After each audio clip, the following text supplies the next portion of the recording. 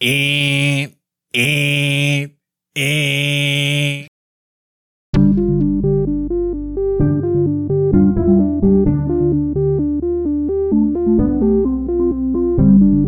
welcome to Strikes Are Fancy. So, how'd my ands turned out? Hey, pretty good. Yeah, all right, I appreciate it. I mean, just learning that there was data transmitted in them. I mean, I got the message. Is that what those are? Yeah, actually.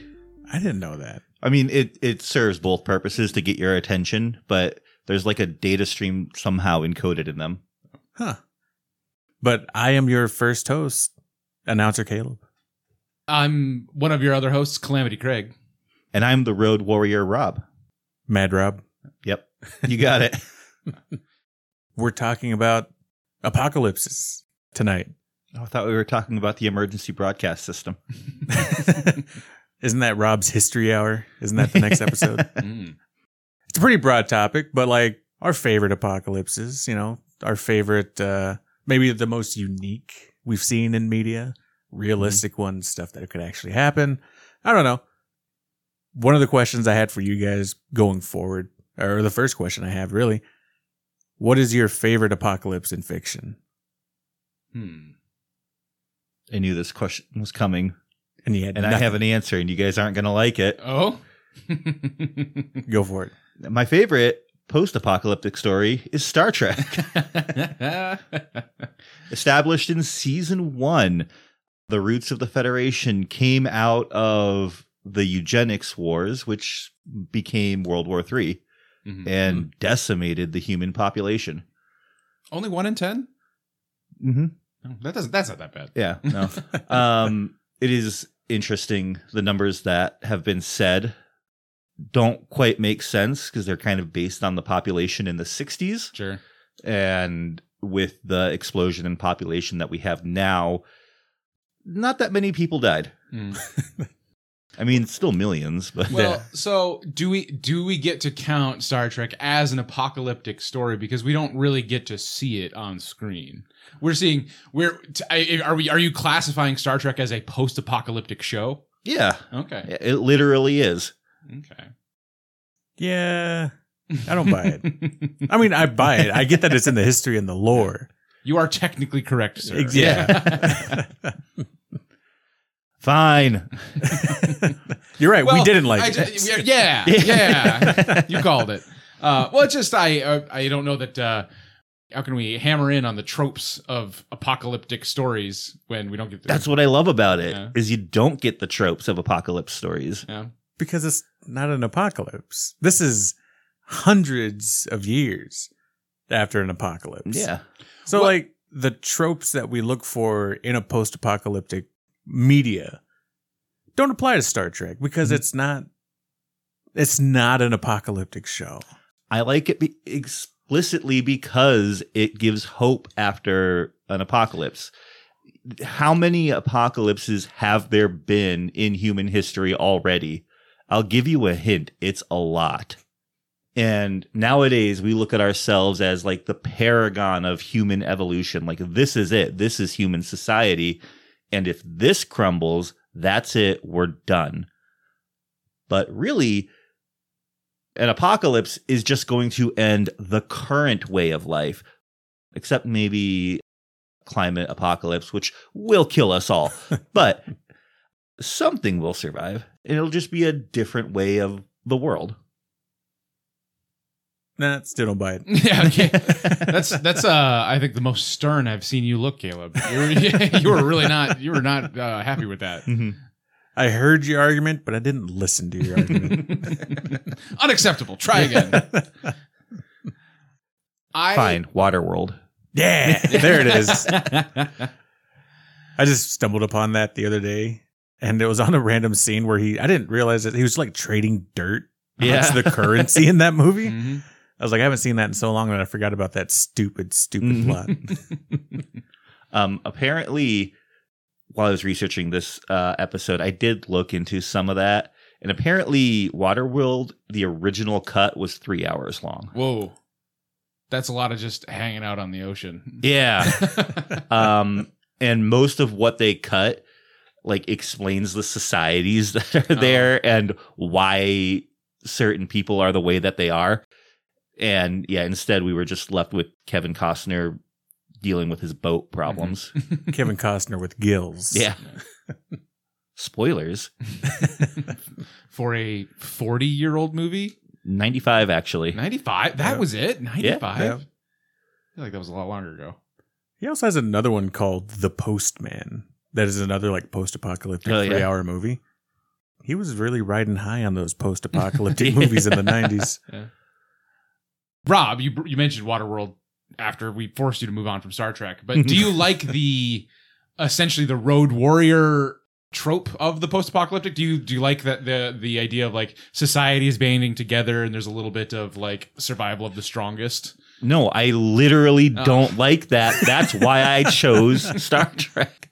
It is a fun, it is a fun kind of theme, and certainly I do enjoy the whole Mad Max storyline. Yeah, but I like to see a post-apocalyptic society where people are doing all right. I mean, it's definitely fun to see all the buildings crumbling and take that, billionaires. But yeah, I like a town coming together, and yeah, we're gonna get through this. Gotcha. You like an apocalyptic story that still has hope, not true absolute oblivion. Right. Yeah. Yeah. Okay. How about you, Caleb? I have a feeling you're a nihilist, Craig. In terms of my apocalyptic preferences, yes. No, just in life. Yeah. I think the apocalyptic story that resonated with me the most, I think that I've ever consumed, is The Stand. Stephen King's a little too real story about a pandemic that just wipes out most of human society or human civilization, and there's just a few people, stragglers left trying to cobble things together. And then funnily enough, it does still have hope. You know, there is the colony that they form in Colorado Springs and fight. I can't think of his name. Randall Flagg. Thank you. Randall Flagg down in Vegas. So it's nice. A story wouldn't have any substance if literally everyone was dead. Like you still need, for it to be an engaging story, you need some conflict. So there needs to be someone alive for an interesting story, in my opinion. Yeah. Yeah. That's not entirely true. Yeah. I do remember in grade school, so I don't know who the author was or what the story was even called, but it was a post-apocalyptic story, but it was presented as a story about the technology of a smart home and how amazing it is that it just cleans it cleans the stove itself, it cooks for itself, it orders its own food. And then only at the end is it revealed that actually, all of humanity died like 100 years ago in a war. Yeah. So this house has just been running on its own. These machines are just operating for no one. So a story where everybody's dead, but it was still interesting. Huh. It's a really good story. Ray Bradbury, I think it let fall soft rains or something like that. Because there is a description of the family's silhouettes burned onto the wall. Oh, wow. Yeah. That might be it then. Yeah. Yeah, no, I read that. It was really, it's very striking. It's kind of beautiful, and how the machinery is still thriving and how it goes about its day, right? With the decimation around it. Yeah. So it's the inspiration for WALL-E. Kind of, probably. Yeah. I actually, now that I'm thinking about it a little bit, I should look and see if this exists. I would love essentially like a nature documentary style book of nature living in like the ruined ashes of humanity. Life After People. Yeah. Is that a thing? Yeah. It was a series on History Channel or Discovery Channel. Yeah. Cool. Yeah. It was pretty cool. I liked it. Yeah. I'll have to check that out. It sounds really cool. Yeah. They do the wildlife returning to cities and how domesticated animals like become feral. And try to find whatever they can in the scraps of humanity. Sure. And don't they go like 500 years into the future or something like that? Depending on, some episodes go like millions of years because they're also highlighting like what happens to the stuff we left behind. Sure. So like our monuments. And Are we using almost permanent materials for really like single-use plastics or for like really impermanent things, and how that will live along far past humanity. Not to whitewash it, but there was a time in humanity or in the history of Earth where wood was a forever material because nothing had developed that could process wood. So, you know, there could be something that comes about that can eat and process plastics. Yeah. But Caleb, what's your favorite flavor of apocalyptic backdrop? I am a classically trained nerd, so I got to say the zombie apocalypse. Yeah. Honestly, like it rises and falls in the zeitgeist of the public consciousness, but it's always with me. Like sure. I consume zombie media kind of ferociously, even the cheesy shit. The cheesy shit's the best. Yeah. Fido, gold standard zombie movie. I'm not familiar with that one. It's a post-apocalyptic movie where they've stopped the zombie apocalypse and zombies are pets. Yeah, it's a boy and his dog story. Yeah, but it's a zombie. Like it's literally Old Yeller, but instead of a dog, Old Yeller is a zombie named Fido. How do you guys feel about respecting the humanity of a zombie? There is no humanity. No, you don't. There's nothing left of the person that once was. No. Okay. That's what gives us free reign to shoot them in the head. Yeah. What about the potential in Last of Us where like they might still be in there? Well, if you find it, then from that moment forward, then yeah, we can explore the humanity of zombies. Exactly. But until then, this is a survival situation and all bets are off. And those aren't zombies. They're infected. Oh, okay. Get it right, Craig. I did not up to date on my zombie apocalypse lore, but speaking of, are you full of shit or are you whiz? It's time to find out in Craig's Quiz. Welcome to Craig's Quiz, the trivia game show that takes place within a podcast. I thought that was a perfect opportunity to highlight my misunderstanding about some of the apocalyptic scenarios we might be talking about. So this week on Craig's Quiz, it's the End of the World edition. I'm going to be asking you some questions about apocalypses, and I hope you guys have the knowledge that you can drop on me so I can educate myself a little bit. Let's go. It's going to be a lightning round, though. It's going to be a little quicker this week. I've got 5 quick questions. They should be real quick, simple answers. Okay. So, you guys ready to dive into Craig's Quiz? Let's go. End of the World edition. Apocalypse is a progressive rock band formed in 1983 from what South American country? Venezuela. Brazil. Rob, you're correct. Brazil. Point on the board for Rob. Next up, Apocalypse is a Marvel Comics villain mutant that has a penchant for recruiting other X-Men into what? 4 Horsemen. Yeah. Okay, points all around. You guys are both right. The 4 Horsemen of the Apocalypse. I have a feeling you just were waiting for me to answer. Exactly. That one. I was. I knew you'd get that right. All right, score is 2-1. Question 3. Apocalypse is a Magic the Gathering trading card that removes all permanent cards from the game. What colored mana does it cost to play? Black. Yeah. Oh, that is... What? Swamp. Yeah, that is incorrect. It is red. Oh. It is a 3 red, 2 colorless to cast. All right. I think I have that card. Damn it. What a letdown, Rob. Yeah. All right. Question 4. Apocalypse is a Six Flags roller coaster that is unique for what characteristic? Going backwards? Is it a is it a what do you call it? A vertical launch? No, it is neither of these things. It's maybe not that unique in the grand scheme, but it's Six Flags version. It is made of wood. It is a all wood roller coaster. So. Womp womp womp womp womp. What's this? Oh! It's time for Rob's Rebuke, the made-up game show inside a game show inside of a podcast. Yes! Yes! Craig, I have 2 questions for you. All right.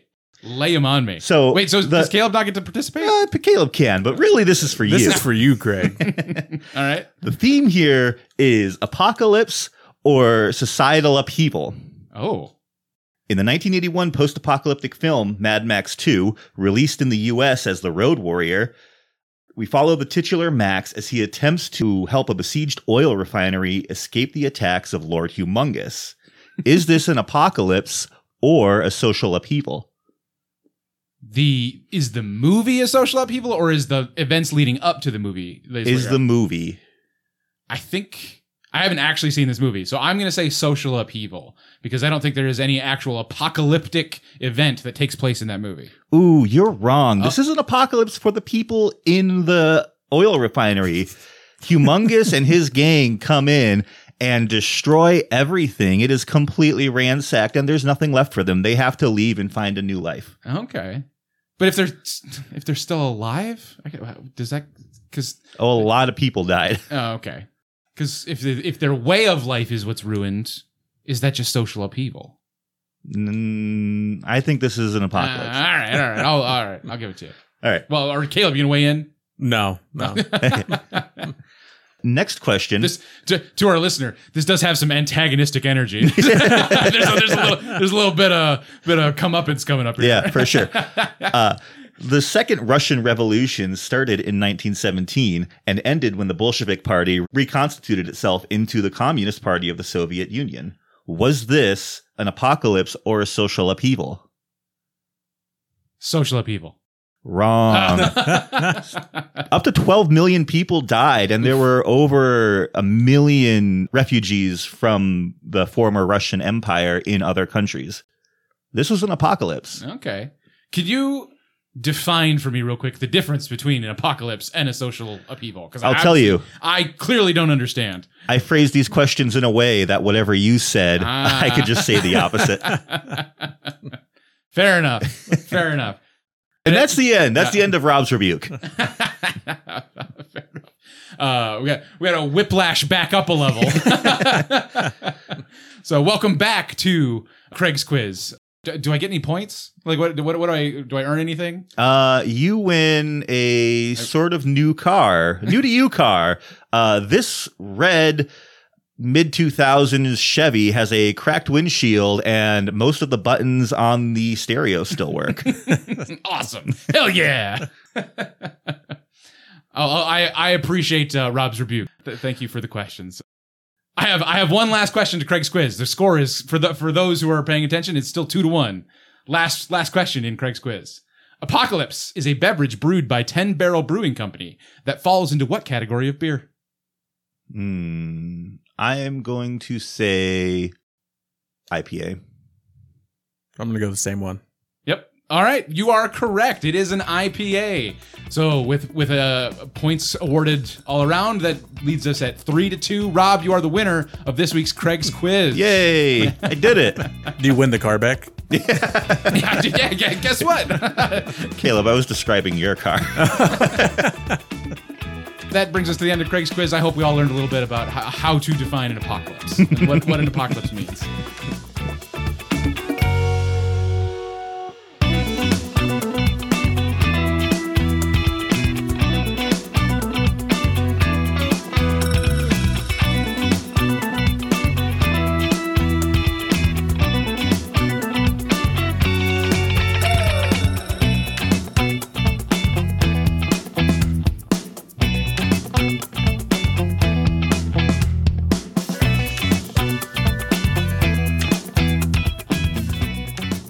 All right, guys. Let's assume that some event has taken place in which society has collapsed, but the land is still livable. What attributes or skills do you have to, 1, survive on your own, or 2, offer a community to let you in and use their supplies? Well, I have been working on my cobbling. Oh, yeah? Yeah, learning to repair shoes and boots and even make my own. Are you serious? No. Oh, But I was gonna start asking all kinds of follow-up questions. Exactly. I want to know a little more about the But leather. that is my plan. If that ever happens, I'm running straight to the library and grabbing every book on cobbling I can find. see, if you leave some milk out for the Fae, they'll just cobble for you. Yeah. Yeah, well, I mean, I have to have that only worked because he was already a cobbler. Oh, okay. Oh, you need the skills to back it Yeah. up. Okay. Pretense. Yeah. God, I'd be useless at an apocalypse. Like, I got nothing.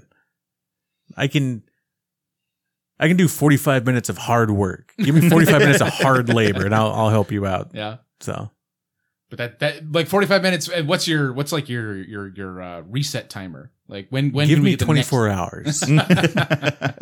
And if it's in the shade, bump it up to an hour. Okay. So, Mhm. what about you? I used to be an EMT in a previous life, it feels like. So I still have some basic first aid and medical treatment knowledge living somewhere in the back of my head. I'd like to think that I'd just brush up on that and then I'd be all right. I could at least provide something. I can tell people how to do stuff. I don't know if I could actually do it. Yeah.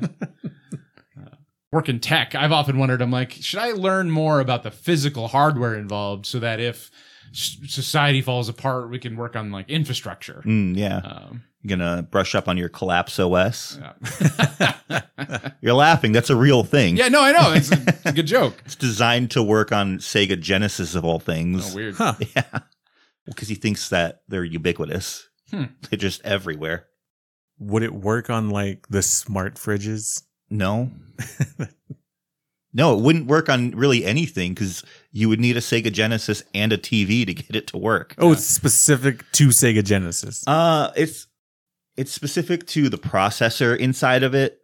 So you could take that processor and put it, and a lot of electronics of the day did use that processor, but like it's designed the way it is, like it outputs to the screen of a Sega Genesis. Like it expects a Sega Genesis to be there, and it is designed that a good programmer could change it, but you have to know Z80 assembly. So, I don't know what this guy's idea is. Yeah. Because it's honestly, I don't even know, it doesn't have like a word processor. It doesn't have any kind of spreadsheet or even a calculator. Like you have to program everything for it. It's literally just the operating system. Jeez. I don't know what his plan is with it. I mean, at least give us a text editor. Right. Yeah. I don't think it does have one. Really? Yeah. So I'm going to be in mourning, but every time I turn on my Sega, I'm just going to hear that Sega. And it's going to make it worse. Think of the bygone era. Yeah. But yeah, I don't know that I would have much to offer in terms of post-apocalyptic civilization. This is a bit of a downer, but Carrie and I have talked about this at least once, maybe twice, about like apocalyptic scenarios, and depending on how much foresight we have and we like how certain we are it's happening, we'd probably just end it. Like it isn't worth trying to survive. We just wouldn't make it. What are the scenarios each of you think you could survive or would want to survive? Ooh. I mean, definitely collapse of the United States. Like that would be amazing. Like I'm rooting for that one. Which really realistically would be an apocalypse because, our energy grid would go down, commerce would basically stop and revert to a barter system, at least for a while. People would become feral. Yeah, I don't think so. I think, especially we live in a pretty small town here. I think our area would do all right. It would take some time because our area is also incredibly right-wing individualistic. Yeah. So they're going to think, oh, every man for himself. I got my castle. But then they're going to realize, oh, shit, I need to share resources if I want water or anything. Mm. There's a fantastic book called 1 Second After. And the premise is a nuclear bomb is detonated in the atmosphere above the United States. And it's basically an EMP, knocks out all electronics. So like everyone's fine, but nothing works. The book follows a particular individual in, I think, Virginia, if I remember right, and how they form their new society and how they learn to work with each other and the struggles that they have to deal with and letting people in, and they literally screen people like, hey, you have to have a value that you add to the community to join us, otherwise you're just a mouth to feed. But at the end of the book, it's not really like the savior, but like a general comes through. Like he kept his army, his platoon or whatever together, his company together, and like they're trying to restore some semblance of order. And they've been traveling around the United States, like figuring out how can we, rebuild some of this infrastructure. And they talk about how of all the areas in the U.S. that fared after, or how everything fared after this EMP, the Midwest did the best because it's where all the food's grown. Like we wouldn't really have to worry about food that much. I mean, yeah, we'd have all the corn we could eat, but that's about it. No, because I think Soybeans. you'd have all these you'd have all these people that suddenly they don't have a job. Like so many people's job depends on tech that they would have to become farm laborers. Right. But we could still raise crops and raise livestock. Do you think it would be something like Into the Badlands where you have basically these agrarian feudal lords who they say like, hey, you guys can't do anything. I have all this land that is my land. Come work for me. I'll even let you stay in the farmhouse.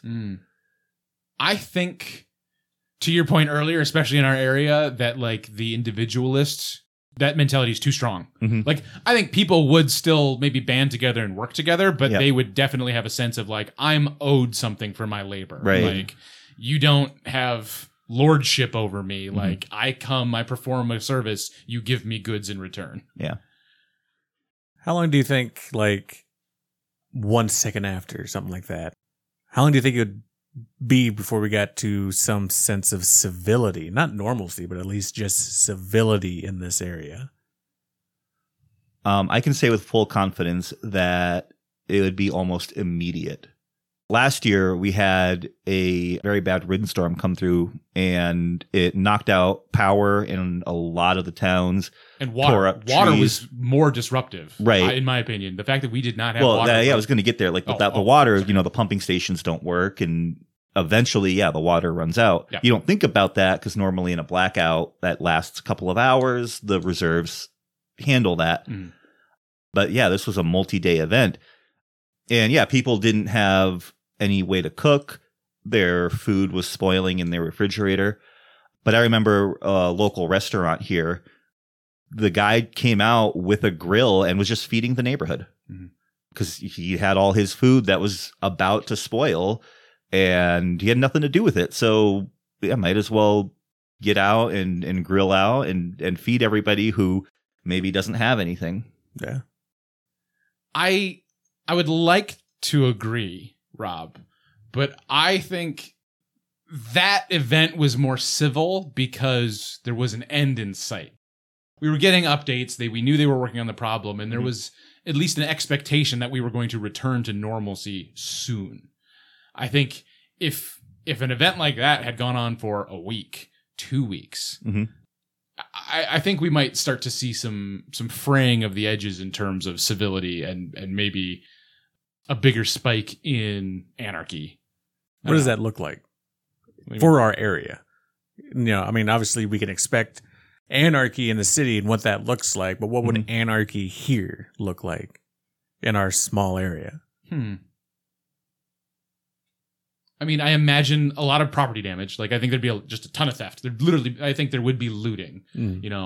If it got to the point where, yes, like law enforcement is tied up trying to handle services or try to like manage the general populace, I think you have a lot of opportunity for crime. So I think that's where it would start. We'd start with a lot of theft. The theft of what? I think a lot of people would think of just material goods first. Like, I don't know that typically I wouldn't expect looting to start with essential goods, like survival materials.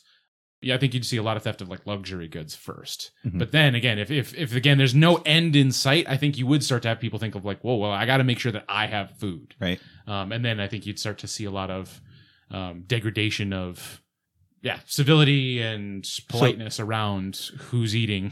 So when you say you'd see a lot of theft and looting, are you thinking that people are going to go into other folks' homes and take what they want, or they're going to go into stores? It's going to be businesses first. Okay. I think absolutely first. I don't see that as a loss of civility, and here's why. We consider ourselves a civilized society right now, and we still have that. That goes on right now.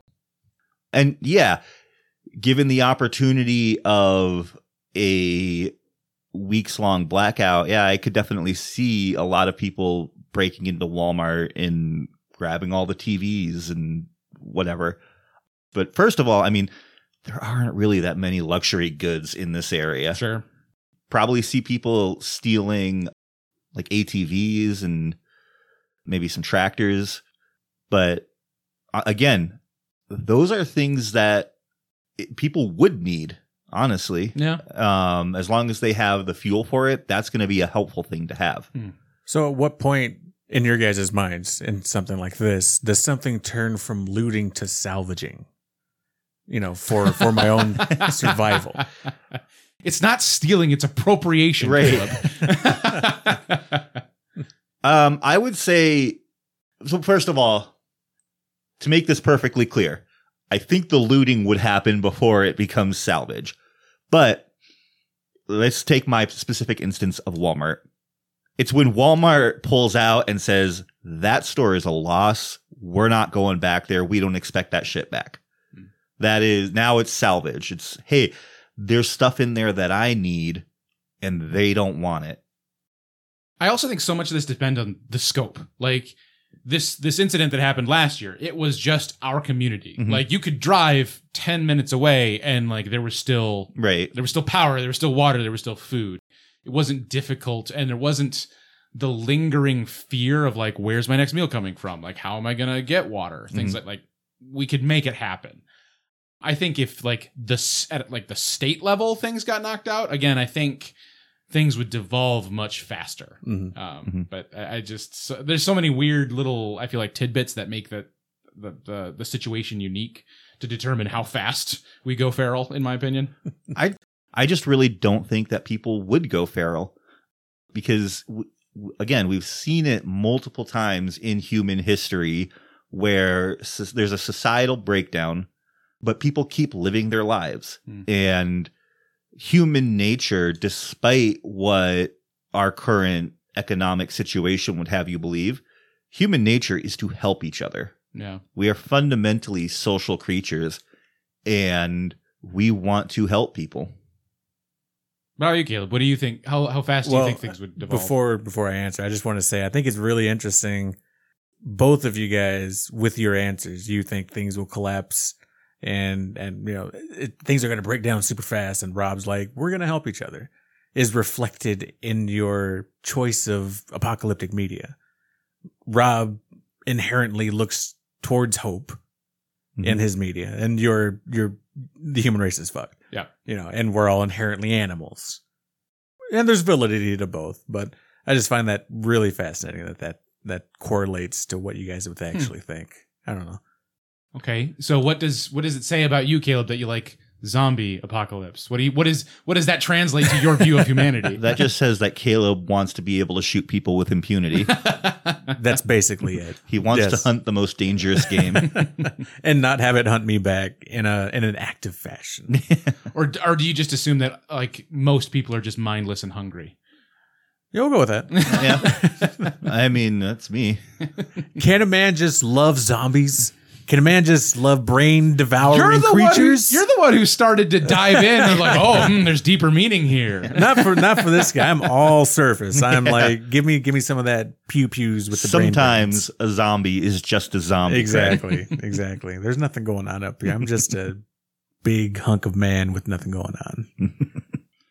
So Caleb, in our area, if there was a societal collapse, what do you think would happen? But it can't be zombies. I think honestly I think it'd be a quick delve into our animalistic instincts, but I'm kind of with Rob. I think we're a small enough area that we would all band together fairly quickly, kind of depending on your community. Yeah. You know, and to your credit, Craig, I do think there are some people that are just not going to be helpful. They're not going to become part of that society. But I think we already know who those people are. And they're kind of not invited. No.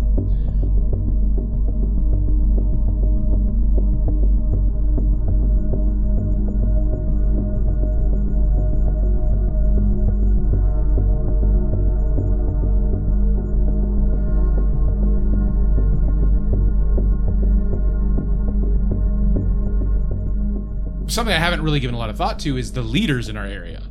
I know of, and I have heard them speak, the leaders in our local city council area. And like, there's a couple that I'd be like, yeah, I think in a post-apocalyptic or a societal collapse situation, they might have our best interest in mind. But there are others on that council that I'm like, yeah, no, they would just, I think. Yeah, they're just doing it because they're doctors and they think that's what they need to do, or lawyers or whatever. Yeah. So I don't know, like, how do you? I think that's a common trope of apocalyptic media is like, leaders emerge. But it's just like, I wonder how that would play out. Like, who in our communities would end up being the leaders? This has come up a few times on, of all shows, The Twilight Zone. Yeah. And people naturally, and well, this is 1950s America, but I think people would naturally look to the mayor or a police chief or someone who already has some level of authority and say, okay, hey, look, you were in charge, so be in charge. What are we doing? And sometimes it doesn't work out. And then kind of just somebody else steps up and says, hey, well, let's organize ourselves this way. And I think it's really just whoever takes charge. But I do think that someone that's already in a position of authority is poised to do that if they have the skills to naturally lead. Sure. Yeah.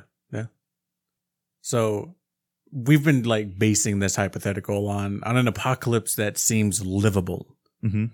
What is something you wouldn't want to survive? Well, there's the old trope of the best place to be in an atomic war is under the bomb because it's instant. Right. Yeah. Because you're either in the instant death zone or the slow death zone. Mm. And I think we're in the slow death zone. I think this is an incredibly difficult question to answer because we all, I think, have an inherent desire to survive. We're our main characters. Yeah, exactly. We're our main characters. We have a desire to survive. But it's kind of ties back to Sun Tzu's hold the man over a volcano and that's the day you truly know him. Like you don't really know what you're willing to put up with. You don't really know what you can survive through until you're faced with it, I think.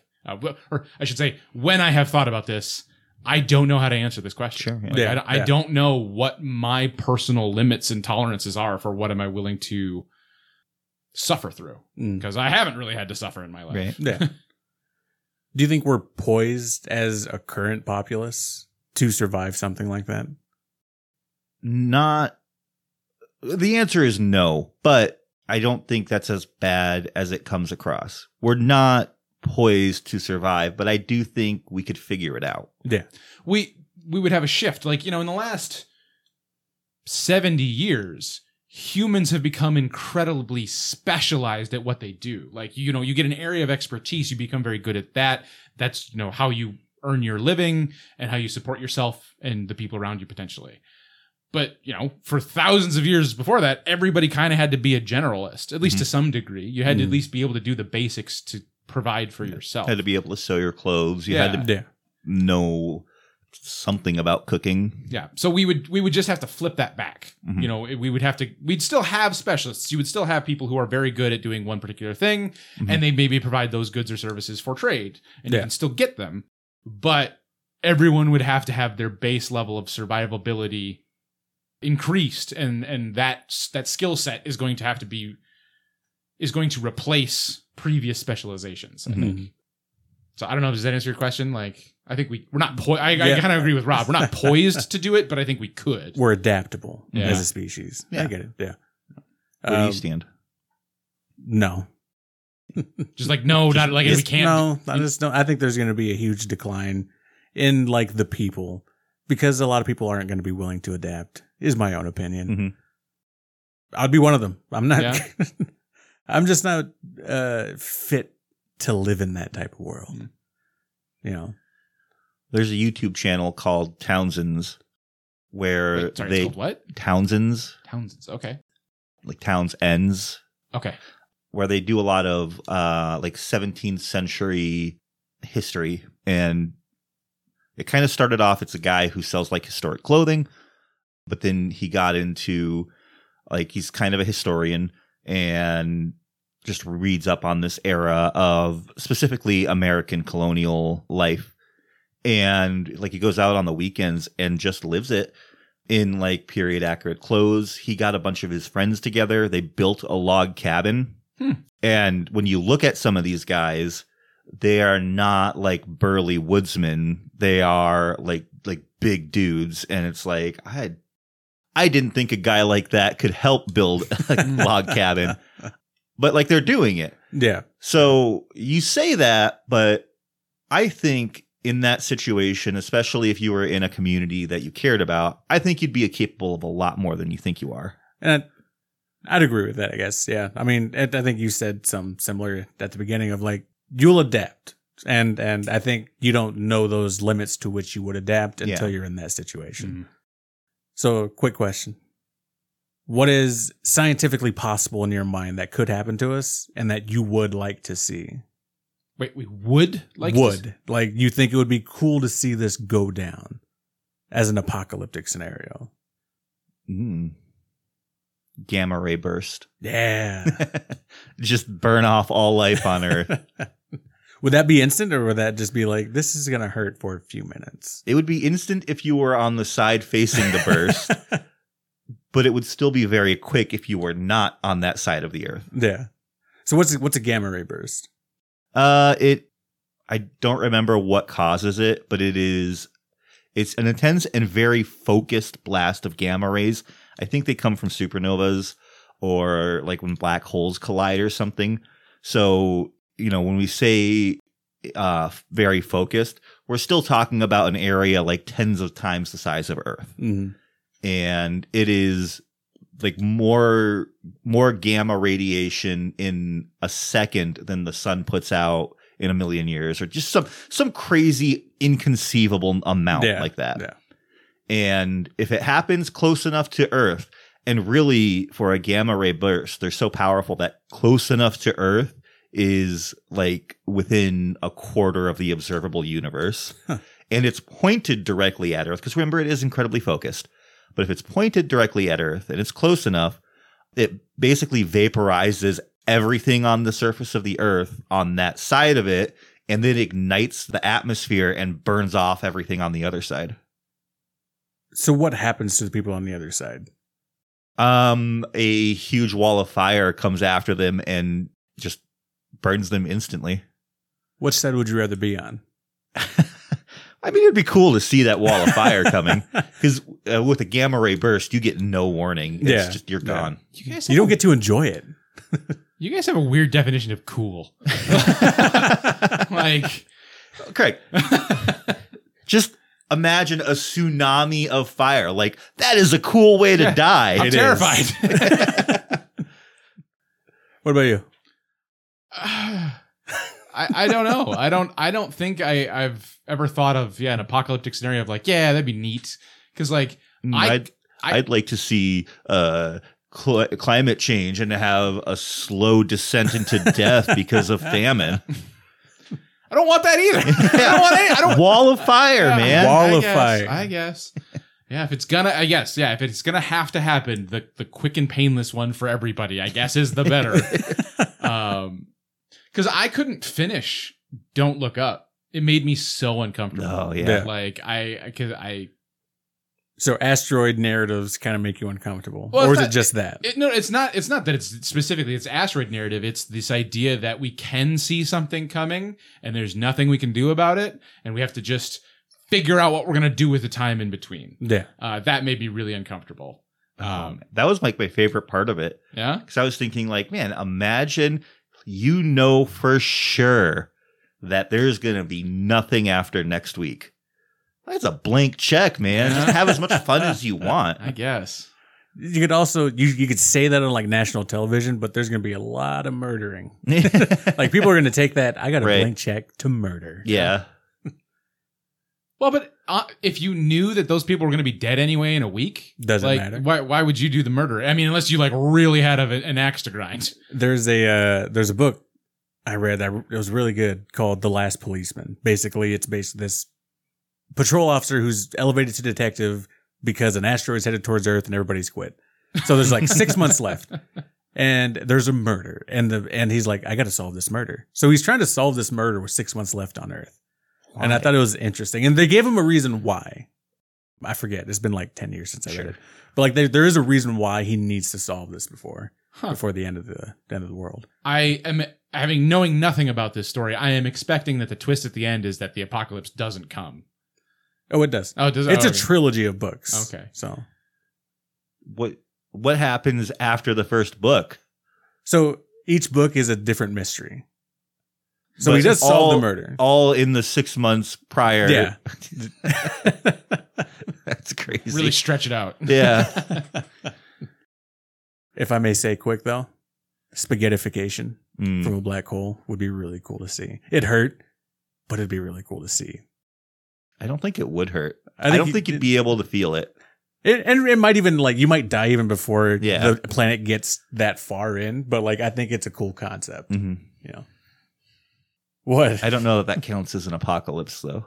Because we'd be dead beforehand, or Or you got to add. Oh. It's not just falling into a black hole. The black hole is like at the center of Earth or something. Oh, like a black hole, like a rogue black hole Yeah. comes by Earth, Yeah. and Earth Yeah. is spaghettified. yeah, Yeah. Oh, man. Or some No, that science would- some science group makes a black hole in like a lab and then Dude, no, it gets that out of would- control. That would suck. You would die way before it, and it would not be comfortable because it's the same as the gamma ray burst, where like it ignites the atmosphere, but way slower. Because first, as the Earth stretches, the rock heats up, and we're talking like biblical floods of lava. Eventually, it gets to a point where all of the rock on Earth does become lava. So, like if you Yeah. haven't already a giant died, game of the floor Yeah. is lava. If you haven't already Sounds died like by a that great point, time. you're dying in a puddle of lava. not when I'm on my couch, Rob. Okay.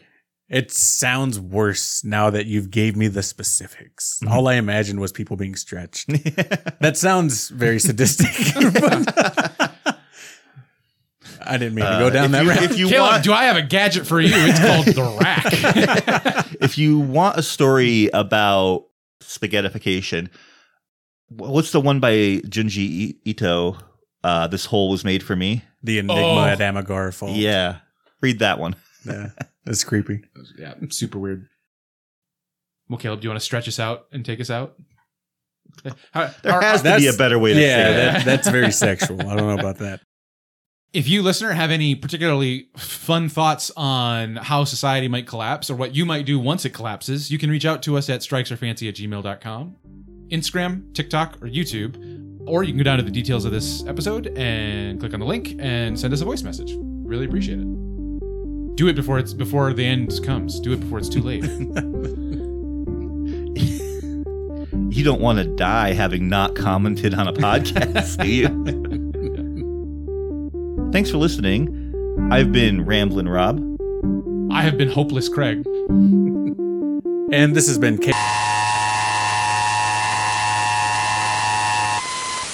This is the emergency broadcast system. Stand by for further information.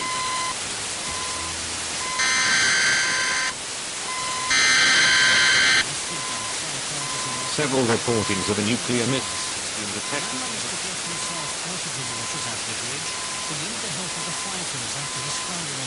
Lee. Please find the shelter immediately.